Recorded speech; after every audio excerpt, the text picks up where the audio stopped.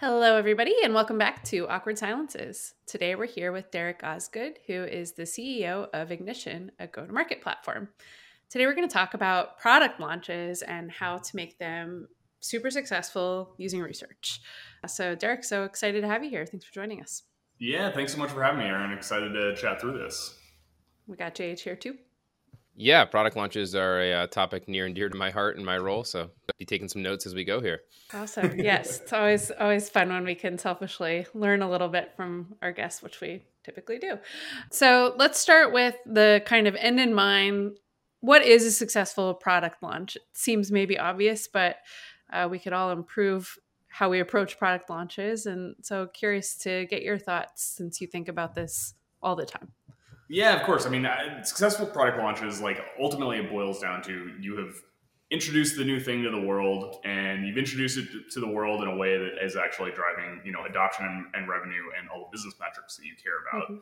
But also that your whole internal team is prepared for that launch, and that your whole internal team, it's not just that customers know that the thing exists, but everybody else within the company knows that the thing exists and that they know how to talk about that thing.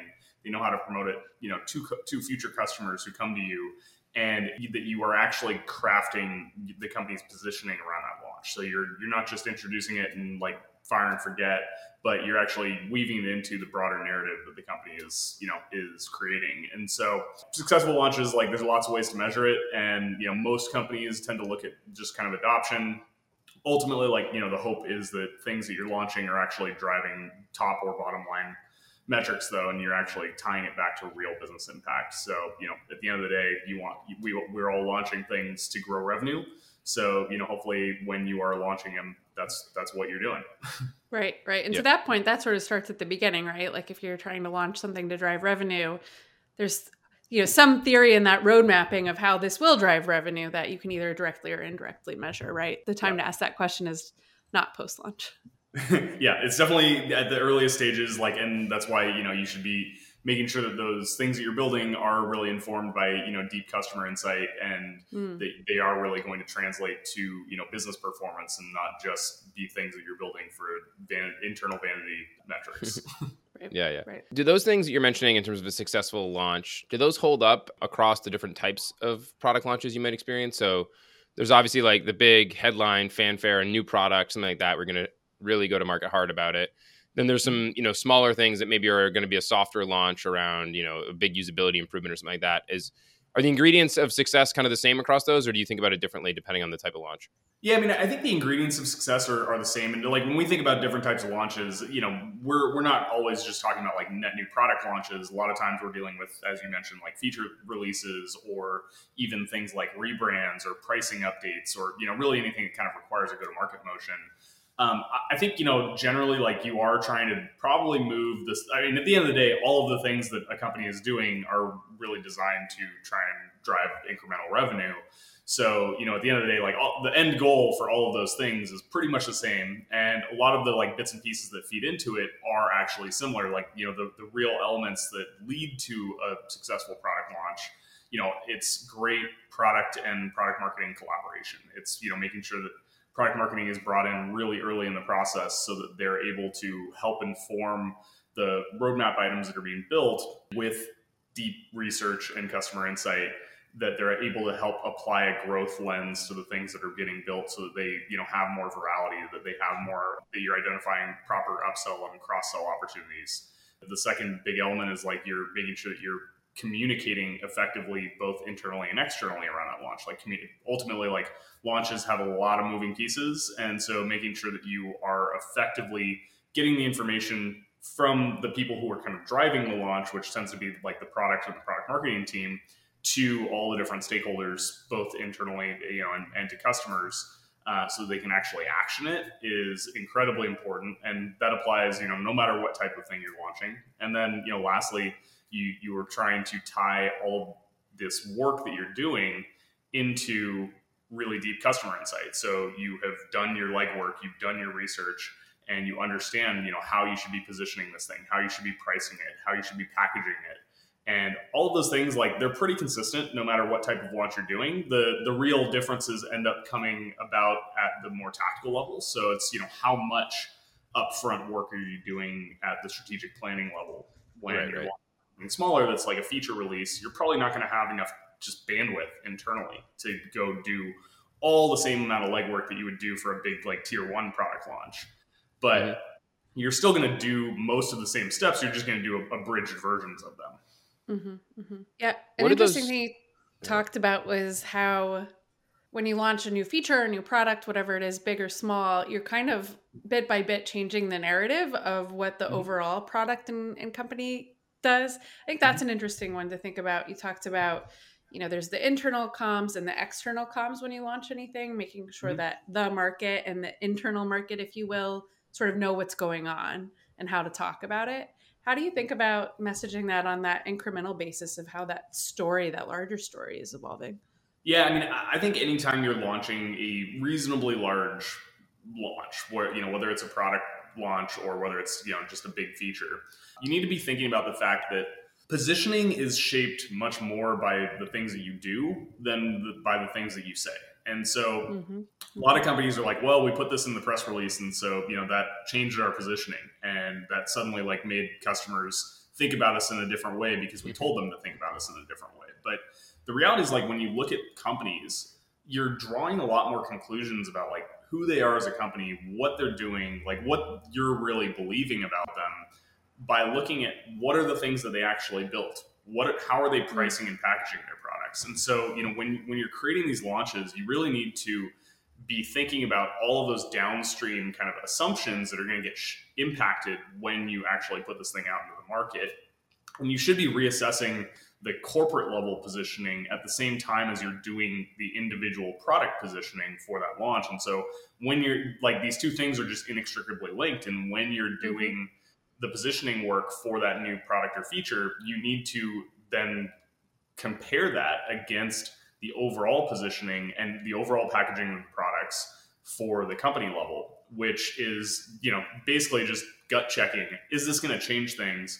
If so, then how do we need to change all of the other materials that we've created at the corporate level in order to marry to, this new world that we've just introduced based on the thing that we just built?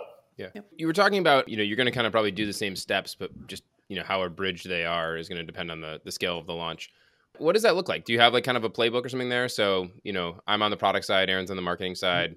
My team's going to launch a big new add-on to one of our subscription offerings. We're really excited about it. We think it's, going to resonate. We're going to work with Aaron's team to, have a successful launch. Like, what are the steps? What are the things that we should do to make that work? Yeah. So, I mean, the whole checklist is, 100 plus lines long. It's launch checklists are a mess, but, end of the day, it really boils down to like, first you're going to go set some kind of objectives. And so, obviously like the end goal is drive revenue, but there's a lot of like sub key results that, feed into that. So you're going to set like, what are the objectives that you want to, measure this against, and what are you going to try and drive? Then you're going to go and you're going to do some research to inform like what is the best way to drive those metrics. So you're going to, go research your competitive environment, understand what your competitors are doing, understand how they're talking about themselves, understand, how your product stacks up against their product and like where you really are truly different and able to position around. Then you're going to do a bunch of customer research, and you're going to go understand, hey, based on, the thing that we're building and based on like your specific needs, how is this going to marry to those? And then you're going to like do multiple stages of customer research throughout this process if it's a larger launch. So you're not just doing, hey, did we build the right thing? How's this going to stack up from a PMF perspective? But you're also going to eventually be doing message testing as you're starting to shape your positioning and messaging. So you're going to be gut checking, is this thing really, or is the way that we're telling the story about this thing really resonating with people? You're also going to be doing pricing research to understand, are you packaging the product appropriately and combining features in a way that makes it an appealing end product for people? You're going to be doing actual price sensitivity research to understand, are you pricing it at the right price point for those people in order to maximize revenue? And then you're going to actually go and like plan out all your strategy. So you're going to figure out what channels are we using. You're going to figure out, how do we want to position it? How do we want to message it? What assets do we need to create in order to support all of that positioning and messaging? And then what's the actual rollout and phasing plan for how we're going to actually introduce this to people? Are we, going through a soft launch and shipping to a beta first to a smaller subset of people so that we can collect input from them, start to develop customer stories, and then feed that into, a larger GA release, or are we just shipping it, getting it live, and then going to do an announcement after the fact? Mm-hmm. So Yep. that'll change based on, the type of launch, but ultimately, you should have a tiering system in place, so you should be able to identify based on how important the thing is to the company, and then how important is the thing to the customer. Whether or not this should be like a big tier 1 launch where you're putting all of your company's effort behind it, and you're doing every step of research that you possibly can to make sure that this is as successful as humanly possible, and you are going through you're using many more channels to announce it, and you're communicating with just a lot more like splashiness. Or is it a tier 2 launch where you're kind of in the middle, or is it a tier 3 launch where you're basically, it's a smaller release, and the goal is to get it out fast and minimize your time invested while still getting effective adoption, in which case you're probably just going to ship it, maybe do some communication in product, or through email, or a couple of like own channels to customers. But it's basically just changing the t-shirt sizing of the of the launch. Previously you had mentioned also the internal communication piece, like making sure everyone internally knows how to talk about it and is prepared, probably some support elements there and stuff. Where does that fit into the process? Is that something that's happening in parallel? Do you want to do that towards the end when some of this stuff is like baked, so that it's like a little bit, crisped up? Or is it a good input to what you need to understand? How do you think about that? Yeah, so ideal world, you are having some degree of communication with teams across the company throughout the process. So, in an ideal world, what you have is you have like 1 or 2 champions from a couple of these other stakeholder teams. So like from the sales team, from the support team, and they're providing feedback into the planning process. So ideally, like sales and support and everybody else kind of has a voice in the positioning work that you're doing, because they're the ones who ultimately are talking to customers every single day and are going to have insight to help inform it. So ideally, like you have somebody involved in the process, and they are getting at least some baseline updates on what's going on, so that they can start to kind of like prime the pump and prepare their team.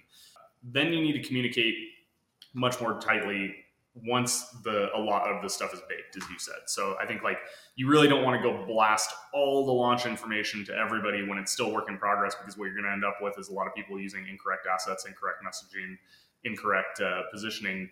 And so you do need to wait a bit until it's a little bit more put together and ready for prime time. But I think one of the big mistakes that a lot of companies make is they assume that all those teams are going to come find the information, and so they'll put it together, they'll drop it in some source of truth, whether it's like a bunch of docs, or it's a single doc, or they've created, or they have some tool for it, and then they'll just like say, hey, this stuff's here, come find it if you want it. And the reality is, like, most of those teams will never go find it. And if they do, oftentimes it's one big giant launch plan. So it's, just way more information than all those teams need. Because if you're a salesperson, you really only care about, like, how do we talk about this thing? What assets do I have to, go and sell it? So ultimately, like the biggest thing that, I think we see really great teams do is that they are pushing information outwards to teams. And they've really systematized a way to, at every kind of step throughout the launch process, be able to push updates to cross-functional teammates, notifying them about like what's going, like where the launch stands progress-wise, but then also to help share just the important information with those folks, like what messaging, are we using, what assets are available and finalized and approved. And so, ideally you're actually like, it's kind of a pulsing motion where you're pushing things out on a semi-regular cadence to the folks who need it. Yeah, I think it's a great point, because one thing I think marketing teams can forget to do is to market internally. It's as important as marketing externally. And most folks are not waking up every day like looking for what other interesting things has everyone else done I can go out and actively find, right? So that pushing it out in context over and over is really important. Yeah, and the internal marketing is super important, because honestly, your internal team is your best marketing channel. Right, like your exactly. Your salespeople, your support people, they're going to tell the story better than anybody else can. And they're the ones who are talking to customers every single day. And you have an entire audience of, in many cases, like hundreds or thousands of people within the company who all have their own LinkedIn networks. They all have their own social networks. And them being excited about the thing that you built and being ready to go promote it just results in tons and tons of free promotion. So, teams totally forget to leverage their internal teams nearly as much as they should be. And in both directions, right? To your point earlier, you're getting a lot of feedback in terms of how are we going to talk about this launch? How are we going to position it from your go-to-market teams, from your customer service teams, et cetera? So you're using that to inform your roadmap, your positioning, and then informing, right, those teams in a more packaged up way. Okay, this is what we heard and synthesized. This is how we're going to roll this out. And then the loop continues over and over again, right? Totally. And they can also help with like getting research lined up too. It's, right. I think one of the challenges that exists in this process is like oftentimes in today's shipping cadence for new products in most companies, it happens so fast, and the product team is operating on a motion where they want to get the thing out as fast as possible so they can start collecting feedback on it and iterating on the product that they built.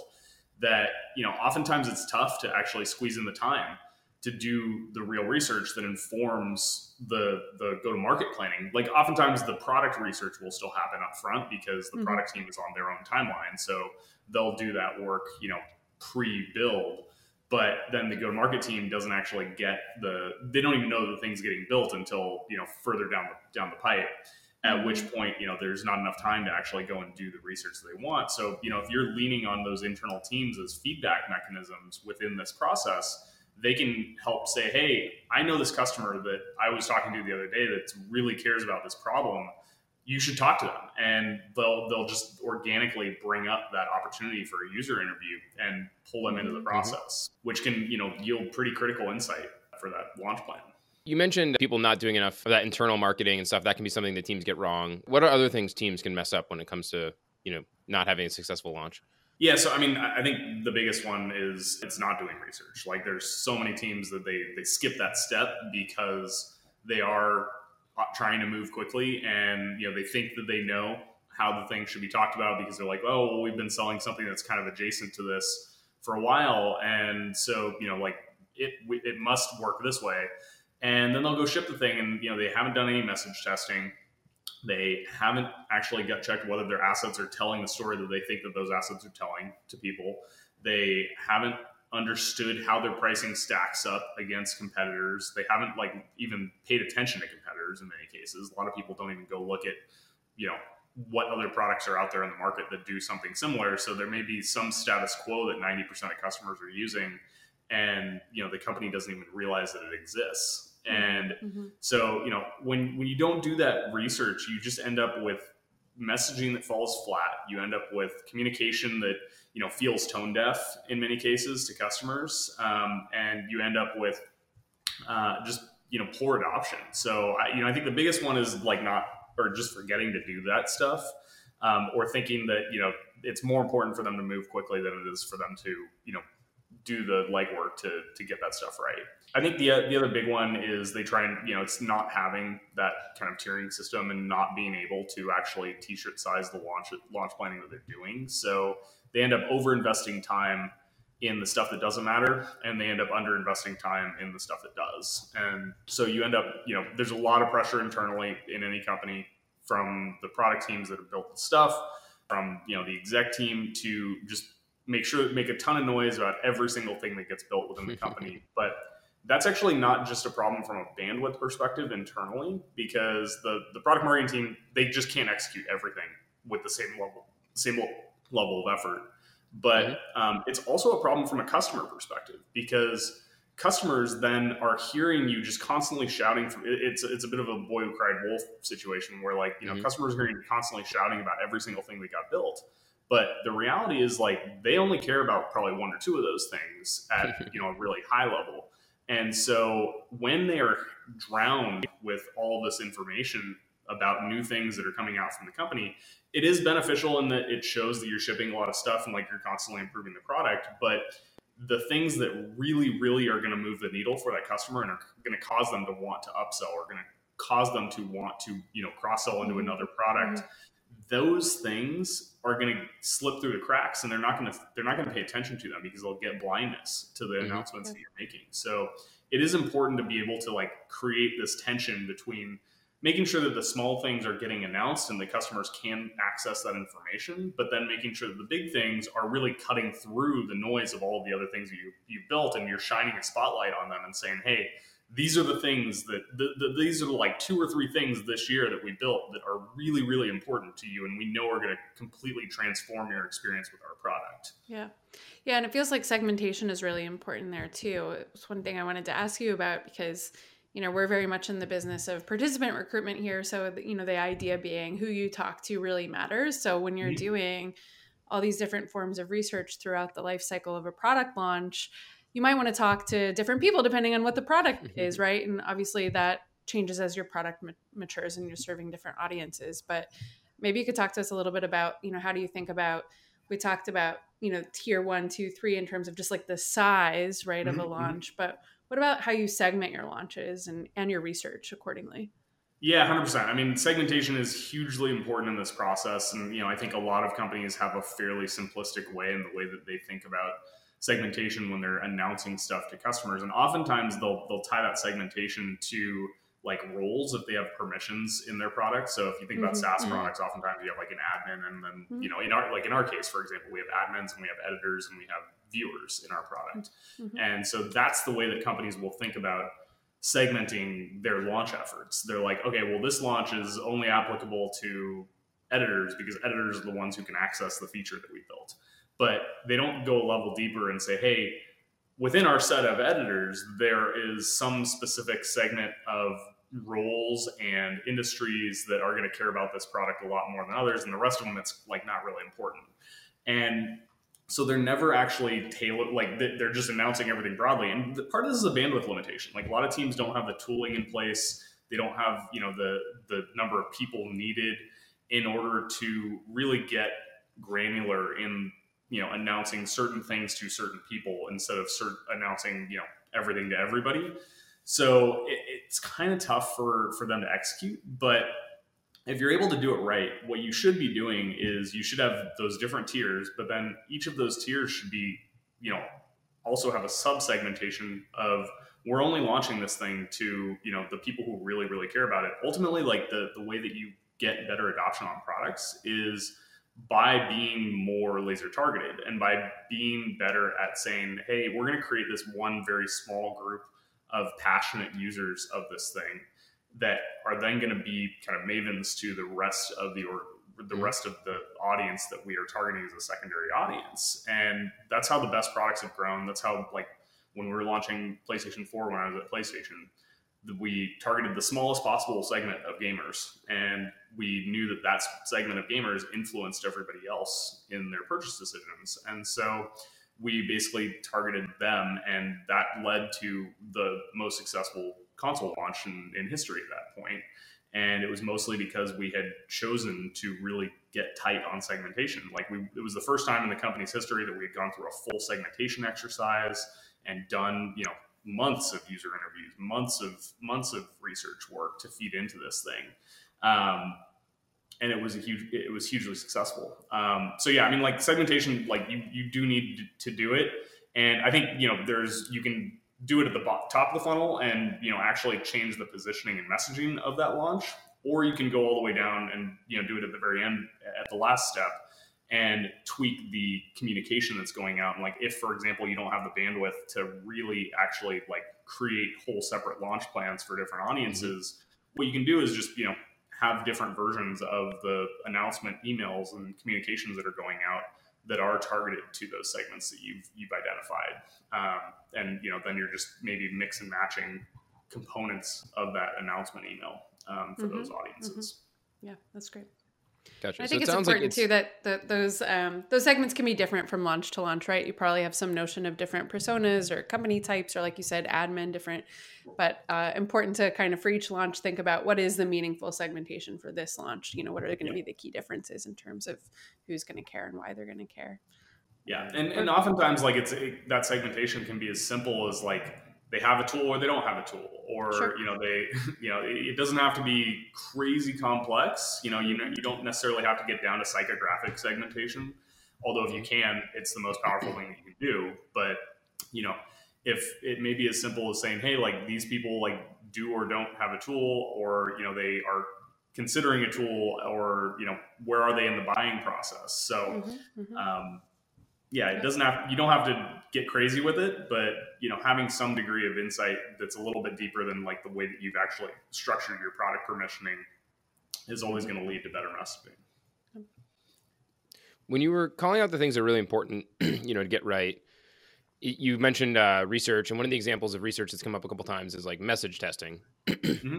If I'm a product marketer listening to this and I'm not super familiar with message testing, and maybe I don't have a UXR team available to me, how do you do that? Like, what's good message testing look like? What are some tips for those people to be able to go out and do that?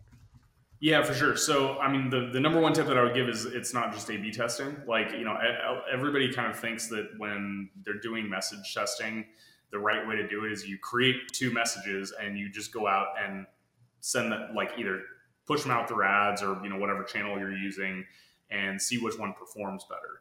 But the reality is that messaging has a lot of other qualitative impacts that are not necessarily going to show up in that kind of testing. So really what I like to do when I'm doing message testing is combine qualitative and quantitative. So you go out, you create your couple of like options that you've created around messaging, and ideally what you do is you go show that to a segment of users and you say, hey, here's this message. And the first thing that you do is just leave it open-ended and say, what does this tell you? Like, what does this, what are your takeaways from this? And have a conversation with them and have them explain back to you what the messaging that you've created is communicating, because I guarantee you it is different from what you think it's communicating. And so you come away with a lot of like qualitative learnings that will quickly probably cause you to change some of your messaging into something that's a little bit tighter.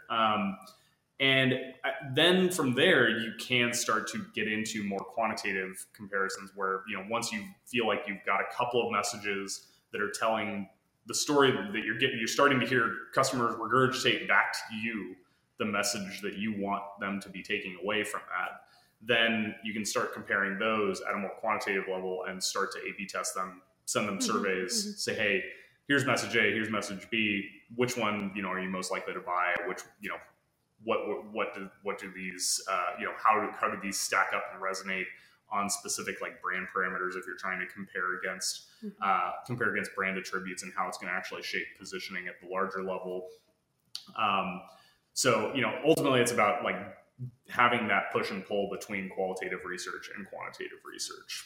Yeah, I have a bunch of questions about this. So So when do you do message testing in the process? Like early in the game, late in the game, a bunch of times? Well, yeah, so I think it's a bunch of times. And typically, like, what I like to do is I like to do the message testing kind of in the middle, where, I mean, obviously there's a lot of work that you have to do before you can ever... What are we testing? Yeah. So you have to go do positioning work. You have to have done the upfront research on understanding, like, what customers care about in general. So you do all that stuff. And then, ideally, once you have any messaging that you are getting close to thinking is, ready for prime time, and you're ready to start like actually briefing, the creative teams that are going to end up developing the assets.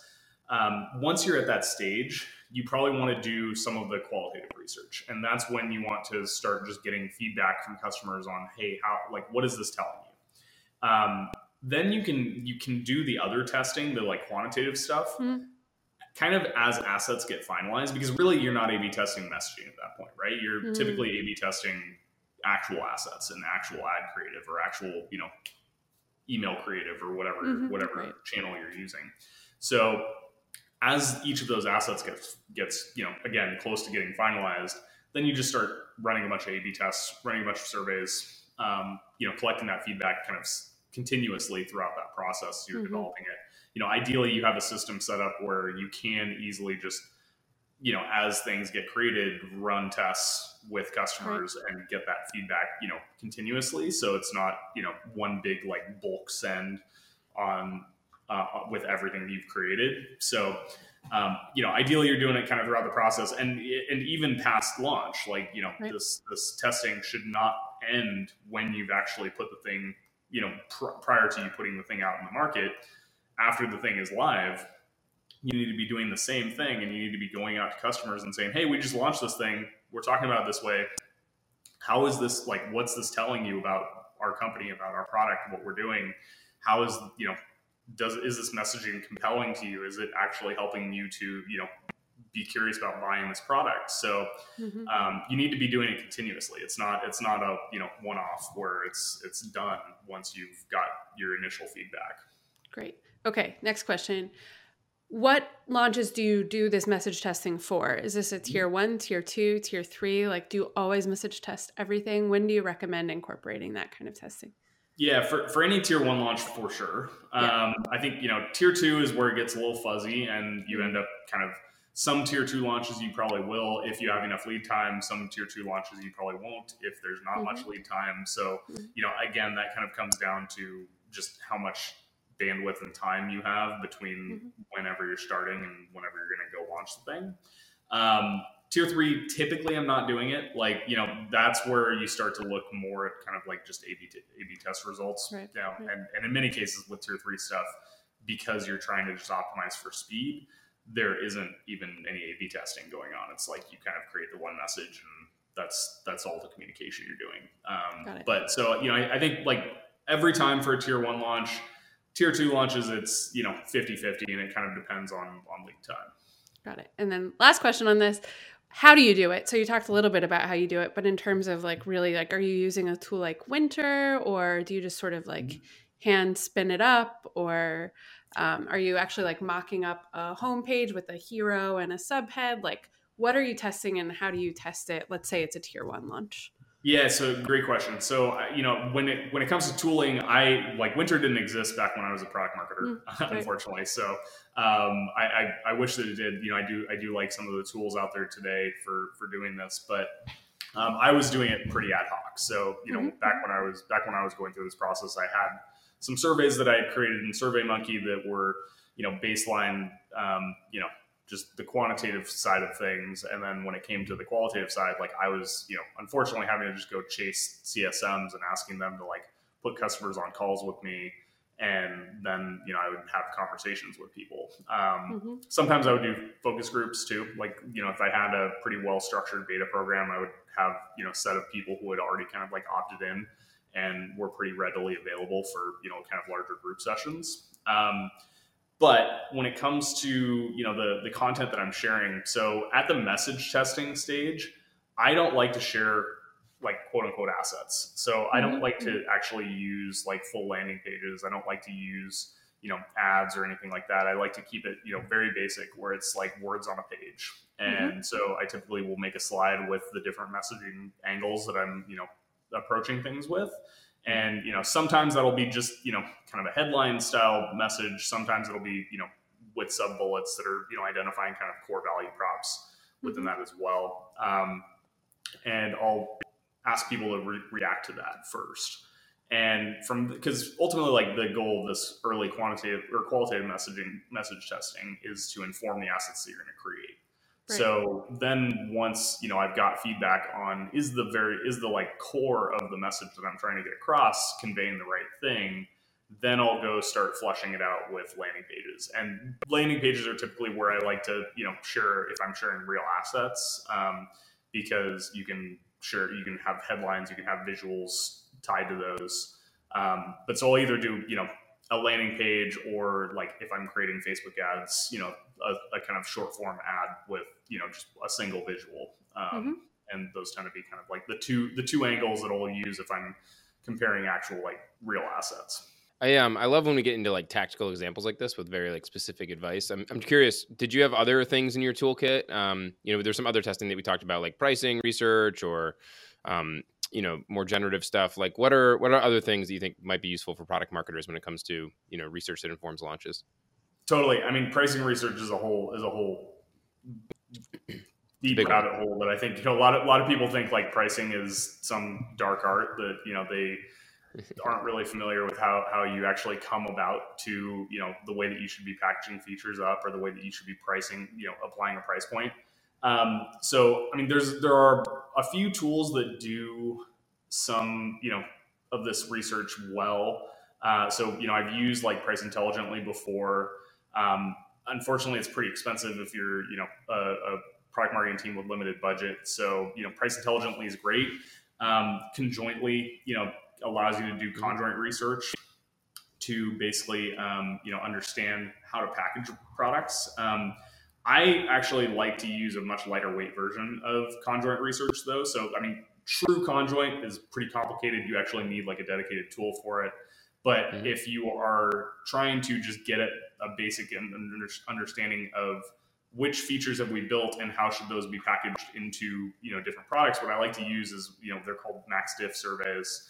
And you can essentially just stack up all the different attributes of your product in different subsets. And so you basically create 3 or 4 different sets of 3 or 4 features or attributes in different combinations. And you ask people, to pick one of each of those sets of attributes in terms of whether it's the best or the worst, and, or the most important or the least important to them. And then what that's going to give you is a chart at the end of it. And there's a whole bunch of blog posts out there on the internet about like how to chart this stuff, but it's going to give you a nice chart that will give you very clear stratification between those features in terms of which ones customers like really, really care about. Then there's a little bit of art there where you do need to then determine, okay, based on the things that are most important, you probably want to have 1 or 2 of those really important things in your lowest tier because you want people to buy the thing in general. But then you also want to hold out a couple of those really important things for premium tiers. So, when you're actually building out your pricing model, you need to then use that input to factor into the way that you're packaging the product so that you can put as much value as possible needed to migrate people from different, price points into each of those packages and, get them also to stick at the base level. But then from there, like the process is, once you figure out your packaging, you need to figure out your actual price point. And so there's kind of 2 easy, really quick and dirty ways to figure out price point. My favorite ends up being Van Westendorp surveys. So you're essentially asking people 4 questions. You're asking them like, here's a product that we're considering selling. What price point would this be? Too expensive for you to consider buying? What price point would it starting to get expensive, but you'd still consider buying it? At what price point would it be a bargain? And at what price point would it be too cheap for you to actually trust it and like not want to buy it? And then you basically chart those on 4 line charts, and you're going to get a diamond, which includes kind of the range of acceptable prices. And then you can kind of pick any of the corners to price around. So that's like the simplest way to do this stuff. It's not perfect. There are problems with Van Westendorp, and there's some other methodologies like David Granger and whatnot that can give you different pricing insight, but it's enough to at least get you in the ballpark. And then from there, you can kind of continue iterating and optimizing pricing based off of live customer feedback. Yeah, exactly. It's a lot better than just guessing and throwing something out there. And then you'll get feedback. People will buy it or they won't. Yeah. So the proof's in the pudding. We've talked a lot about, how you get to that point of launching a product or feature, and hopefully it's been, very successful based on all the research you've done and planning you've done and internal marketing you've done. So now your product's out there in the world. Let's talk about ongoing research, right? Like how do you mix continuous research, benchmarking, whatever methods, internal feedback, you're using to continue to develop your roadmap as your product matures, but also to iterate, right, on your existing features and products. Yeah, so I mean, unfortunately, too many teams, they treat launches as very fire and forget, and like once the thing is live, it's just the end. And that is totally the wrong way to do it. But it's pretty common. It's interesting that you mentioned in your question internal feedback, and I think this goes back to the internal marketing conversation that we were having earlier. One of the most underrated ways to measure the success of your launches is through internal retrospectives. And so, ideally, the second that you or not necessarily the second after you launch something, but a week or 2 after you launch something, you should be sending an internal retrospective survey to all the different stakeholders who were involved, trying to gut check how well prepared everybody felt like they were for that launch. How much did they feel like they understood the product that was built? How did they have access to all the assets that they needed in order to go and do their job around it? And then also collecting feedback on, basic things like what what could have gone better, what did we learn. And then you should have, like, on a more kind of irregular, probably quarterly basis, you should have a deep dive retrospective session with all the key stakeholders across the company around how your launch process is going. What are the big things that you took away from all those different things that you launched over the course of the last quarter? What are the things that you need to do to iterate on your process and make it better over time? So ideally what you're doing is you're collecting rapid, like, and quantified feedback from everybody internally after every single launch so that you can iterate on the fly, but then you're having deeper dives on a kind of slightly slower cadence. And when it comes to, the ongoing customer research, ideally what you're doing is, for one thing, you have a good mechanism for collecting feedback continuously from them on both kind of new ideas for products, but also feedback on the existing products that you've launched. So some companies, what they're doing is they're hosting external, like, product idea pages where customers can go and, like, nominate new feature ideas, vote on those, discuss them, and then they can actually have live conversations with the product team around potential concepts that they're curious about having built into the product. A lot of teams, when they are publishing announcements, they have some location where, whether it's a blog or whether it's a public changelog page or something like that, they're publishing these announcements to customers, and then there's some happy sad mechanism on that where customers can, like, say how excited or not excited they are about that new release or how well it's serving them. And then ideally you have pretty tight communication with your internal sales and support teams that are talking to those customers on a daily basis too. And you have some, like, what I've done in the past is I've had weekly reviews with our customer success team where I'm just collating all the learnings that they have from a given week, and all the things that they've heard on things that we recently launched, things that we have launches upcoming around, and ideally you have kind of an agenda where you're running through just a set of questions that are pretty standardized so that they can come prepared with a batch of insights from all the customers that they're talking to on a regular basis. But beyond that, like, it's kind of just having regular conversations with customers. Ideally, if you're a product marketer, you should be on the phone with a customer at least once a week, if not a lot more than that. And you should be having, day in, day out conversations with them, understanding, what their pain points are, what other tools they've used in the past, and why your product is better or worse than it. And understanding, like, what their big gripes are with the current product and what you need to be building and how you could be better serving them. So this is all throughout this. It seemed like a very collaborative process. Lots of people involved, lots of stakeholders.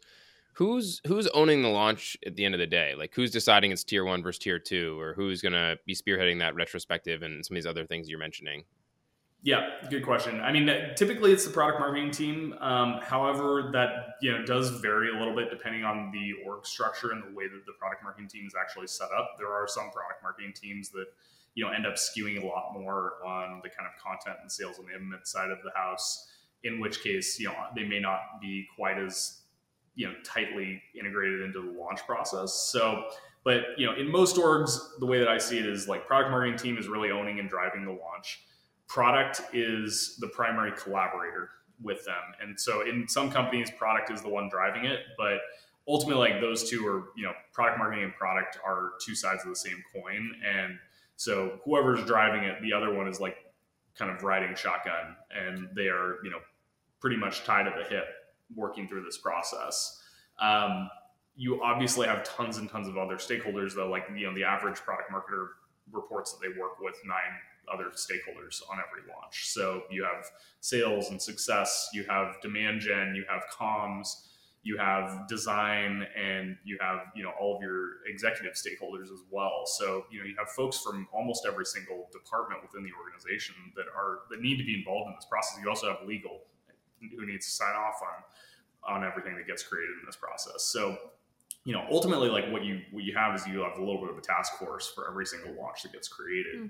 And it's somebody from all over the company, but product marketing should be driving this. And, ideally they are close enough with product that they're able to, understand exactly what's going on with the roadmap at all times, and be that conduit for everybody else to understand what's going on with that launch, so the product can continue focusing on actually getting the thing built and shipped on time. Derek, you've been a wealth of information. Any closing thoughts to leave folks with as they think about both on the, as you pointed out, right, the product marketing and product launches are absolutely a team sport across an organization. So anyone in an organization who wants to see their products launches be more successful, what should they be thinking about heading into the new year? Yeah, I mean, I think the biggest thing is, just make sure that you guys that like when you are launching products, you are thinking about it as a team sport. Like, it's far too often I see companies where they do, the product marketing team's kind of left on an island, and they're trying to bring all these other stakeholders in, but everybody has conflicting priorities and everybody's busy, and it's just hard for them to get the support cross-functionally that they need in order to effectively launch these things, whether it's collecting feedback from the market, or whether it's helping to actually execute the planning process. And one person can't drive the whole thing, and you really do need everybody involved, and that product marketer is going to need to kind of delegate some of this stuff to folks across the team as well. It's like, the product marketer is probably